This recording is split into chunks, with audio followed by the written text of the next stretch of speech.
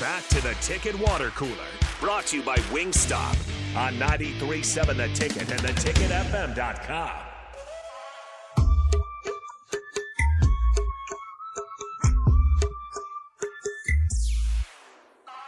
Rico, what do you think about analytics that tell the Raiders that they should go for 2? They're stupid. They're stupid. I like analytics. I enjoy analytics. I think analytics are good.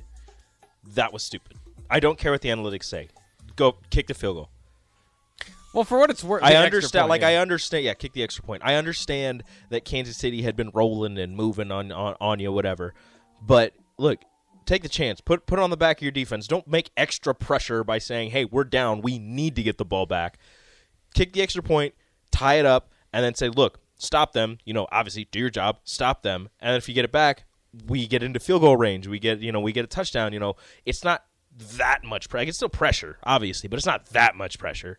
So that was just dumb. Even if they got the 2, I thought that the analytics, might tell you one thing, but I don't want to give Patrick Mahomes a reason to play 4-down football. Exactly. I don't want him to have to, feel like he's got to go for it. Because if it's tied up, if it's 4th and 3 on their 30, they're going to punt it.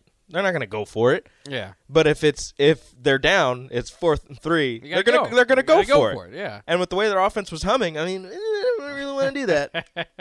Travis Kelce had 7 receptions, 25 yards, and 4 touchdowns. Yeah. Don't do that. What a beast. In the end zone. Absolutely. Monster game from him. The other thing that kind of came out of that, Davante Adams pushing somebody who had credentials. It was just somebody working the field. Pushed a photographer. The guy walked right in front of him.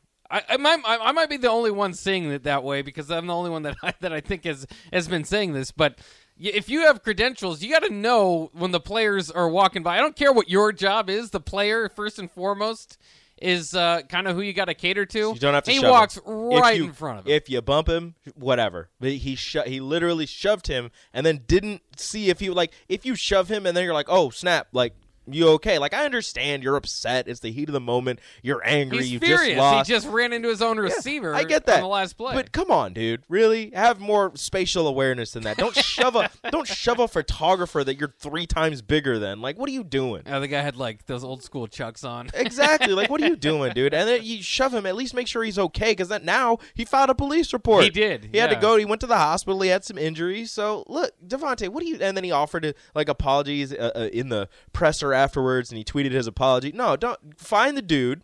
Find him. You have resources. You can do that. Find him, apologize, and make things right. Because now you got a police report against you for assault. What are you doing, man? Be smarter than that. And I get it. The photographer shouldn't be running in front of the players, but he's trying to run to the other side to get out of the way, to get pictures, to do his job.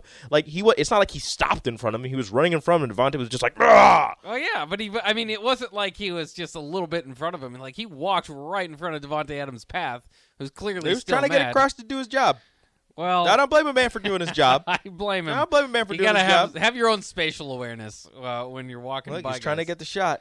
Oklahoma State coach Mike Gundy recently told in an interview that the Tampa Bay Buccaneers once interviewed him multiple times about 10 years ago. This might have been the Greg Schiano type of hire back then. You think Mike Gundy, great college coach? I think he'd be up there in a lot more coaching searches if he wasn't at his alma mater, right? I think Nebraska. Oh, yeah. He'd be a hot ticket if he wasn't already at his alma mater. You don't think his shtick works in the NFL? No, that would not have worked in the NFL. The mullet and all that stuff. I don't know if he would have had the mullet, but that would not have worked. I'm a man. You're a man. We're all men. We're all men. But I'm 40. No, I'm 40. that doesn't. No, that would not have worked in the NFL. It would have been entertaining. Hard pass on Mike Gundy in the NFL. Yeah, I don't know if I'd make that higher, but I would. He would be on my short list if I thought that Nebraska could get him. I just feel like, he's kind of settling in his place there at Oklahoma State.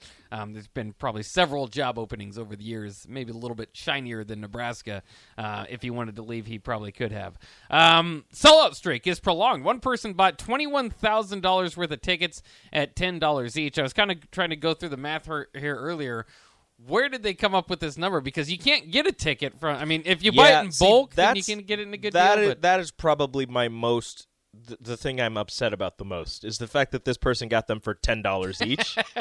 Then why does somebody who's trying to take a family of 4 have to pay like $30 for each ticket. Yeah. If somebody could buy 21,000 tickets for $10 each, you should be able to sell those tickets for $10 each. Like, what's going on? Just because you bought them in bulk? Just because this person's, preserving the sellout streak? Come on, really? Shouldn't we allow other people to preserve the sellout streak? You know why this person had to do that? Because your tickets are too expensive and families can't afford the tickets. So that's why your sellout streak's always in jeopardy each week, is because you decide that you want to be greedy and sell the tickets for a lot more than you really should. Like, figure it out. Don't be greedy and money hungry. You get enough money as it is from somebody that's buying $21,000 tickets. Like, come on, university. You want families. You want this to be a family event, which is why people keep saying, no, don't sell alcohol in the stadium. It's a family event. Families can't even afford the tickets. Like, figure it out.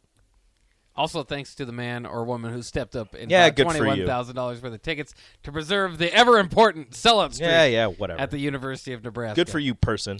Congratulations spending your money. I hope all of these tickets go to the red carpet event. I hope so, too. And that kids who have not experienced or have only experienced, a spring game or one game can experience another Husker football event. So yeah, absolutely. Give these to the kids or give these to families that have never been to football games. And help them out, because like I said, you're charging $30 a ticket, and a family has to, they're making a whole weekend out of it sometimes, where they're staying in a hotel and they're enjoying the city of Lincoln. Paying $30, $35, $40, $50 for a ticket is too much.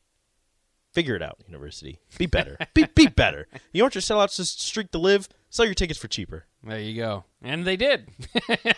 Also, one last thing. Blink-182 is getting back together for their first tour in 10 years. Now, they won't be coming into Pinnacle Bank Arena. They're going to go to, like, Denver and Chicago and all over the world, but I think those are the closest areas that you could make it out there.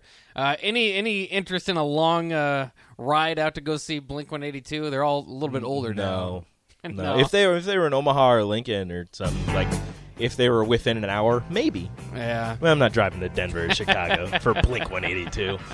I always like those, there's like the punk rock band, anti-establishment, now, all if that it was stuff. Now it was Blink 364, then maybe. The new updated version? Yeah. Good math. But yeah, I always think it's funny. The crowd that will be there is just going to be a lot of like people that used to be anti-establishment.